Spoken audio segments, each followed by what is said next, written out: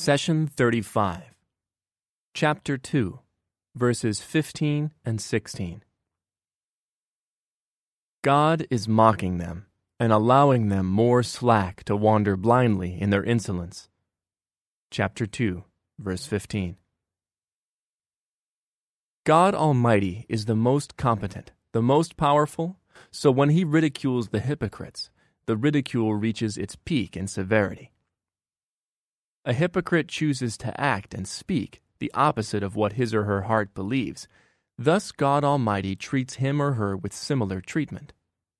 In this world, Allah treats the hypocrite like a believer and allows him or her to enjoy the benefits and protection of living in a Muslim society. On the Day of Judgment, however, God treats this person like a disbeliever and throws him or her into the lowest depths of the fire. On that day, the hypocrites will again try to put on the act of faith and piety, but God will reveal their inward before all to see. In fact, their punishment will be worse than that of the disbeliever, because the sin of the hypocrite is more outrageous. God Almighty states, "Woe to every scandal-monger and slanderer." Chapter 104, verse 1. The word slanderer in this verse refers to the person who mocks others directly or indirectly. For example, when he sees a person with a leg disability, he mocks him by mimicking his walk or by making fun of him.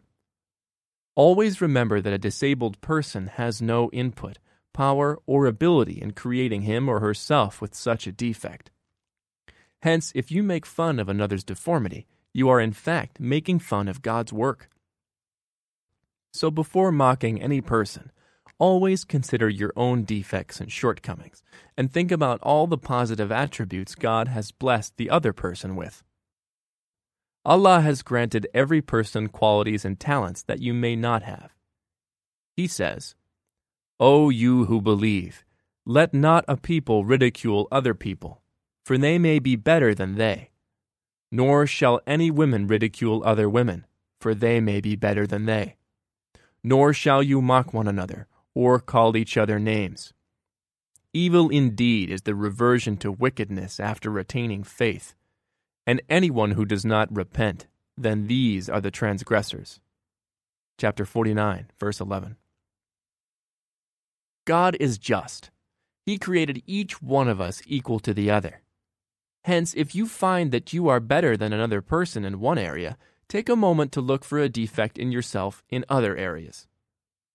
When the hypocrites said, "We were only mocking," God responded by saying, God is mocking them and allowing them more slack to wander blindly in their insolence, meaning that He increases their transgression and allows them to earn a more severe punishment in the hereafter. God lets the hypocrites go deeper into the path they have chosen for themselves. It is, after all, their choice. Let's turn our focus now to the words wander blindly. The Arabic word for blindness is amah. However, God employed the word amah in this verse. The two words only differ in the last letter. Amah means blindness of the eyesight. Amah means blindness of the insight. Just as a person afflicted with blindness in his or her eyes wanders around fumbling and running into objects, the person who has blindness of the insight goes through life with no faith or values, fumbling from one moral deficit to another. God Almighty says, "Indeed, it is not the eyes that turn blind, but the hearts turn blind, those that are in the chests." Chapter 22, verse 46. And in another verse describing the hereafter, He will say, "My Lord, why have you raised me blind, though I used to see?" God will say, "So it is. Our signs came to you, but you forgot them, and thus you will be forgotten today." Chapter 20, verses 125 and 126.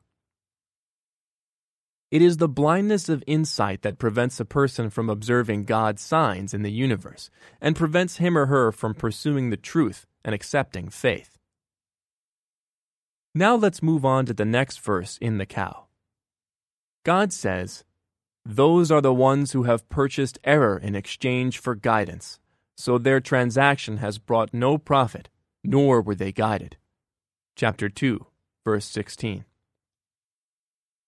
In this verse, God Almighty illustrates how the hypocrites have exchanged guidance for error.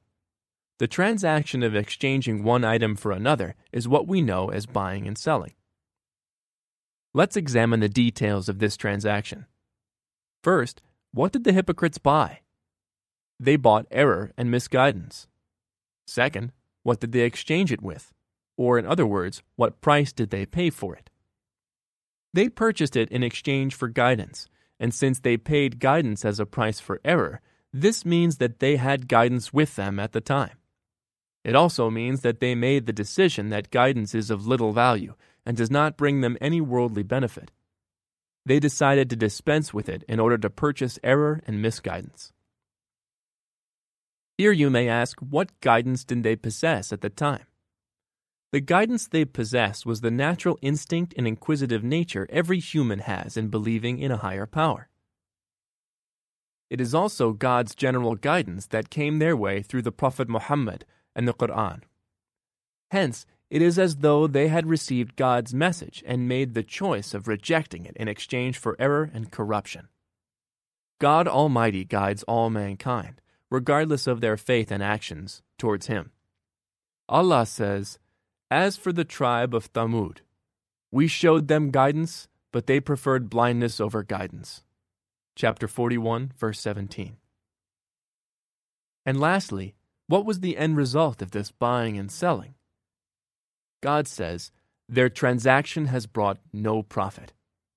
In trade, there are three possible outcomes: profit, loss, or breaking even. In the case of loss or breaking even, we say that the transaction brought no profit. When a person breaks even, he or she does not make any money. Rather, he or she merely preserves the original capital. So when the verse said, their transaction brought them no benefit, it could mean that they did not gain or lose anything, but merely exchanged guidance for error. However, Allah continues and says, their transaction has brought no profit, nor were they guided, which means that they also lost their original capital. As a result, this transaction was a complete loss. From all these verses, a picture of the hypocrites emerges. It is that of a person who possesses no dignity, no strength to stand for the truth or to confront his or her enemies. The actions of a hypocrite are always taking place in the shadows, fearing exposure. All the efforts he or she puts in result in loss and misery in this world and the hereafter. For these reasons, the hypocrite has low self-esteem and views him or herself inferior to others. A poet once said, "If I do not commit a despicable deed out of fear of people, then I hold people more noble than I hold myself. It is sufficient shame for a man to see his own blemishes, even if they were hidden from all men and jinn." A man's opinion about himself is the most important one, regardless of what show he put up front for others. The Prophet, peace be upon him, said, "Convey my teachings to the people, even if it is only a single verse." Please take a moment to subscribe and to share with your family and friends. Visit us at www.qurangarden.com.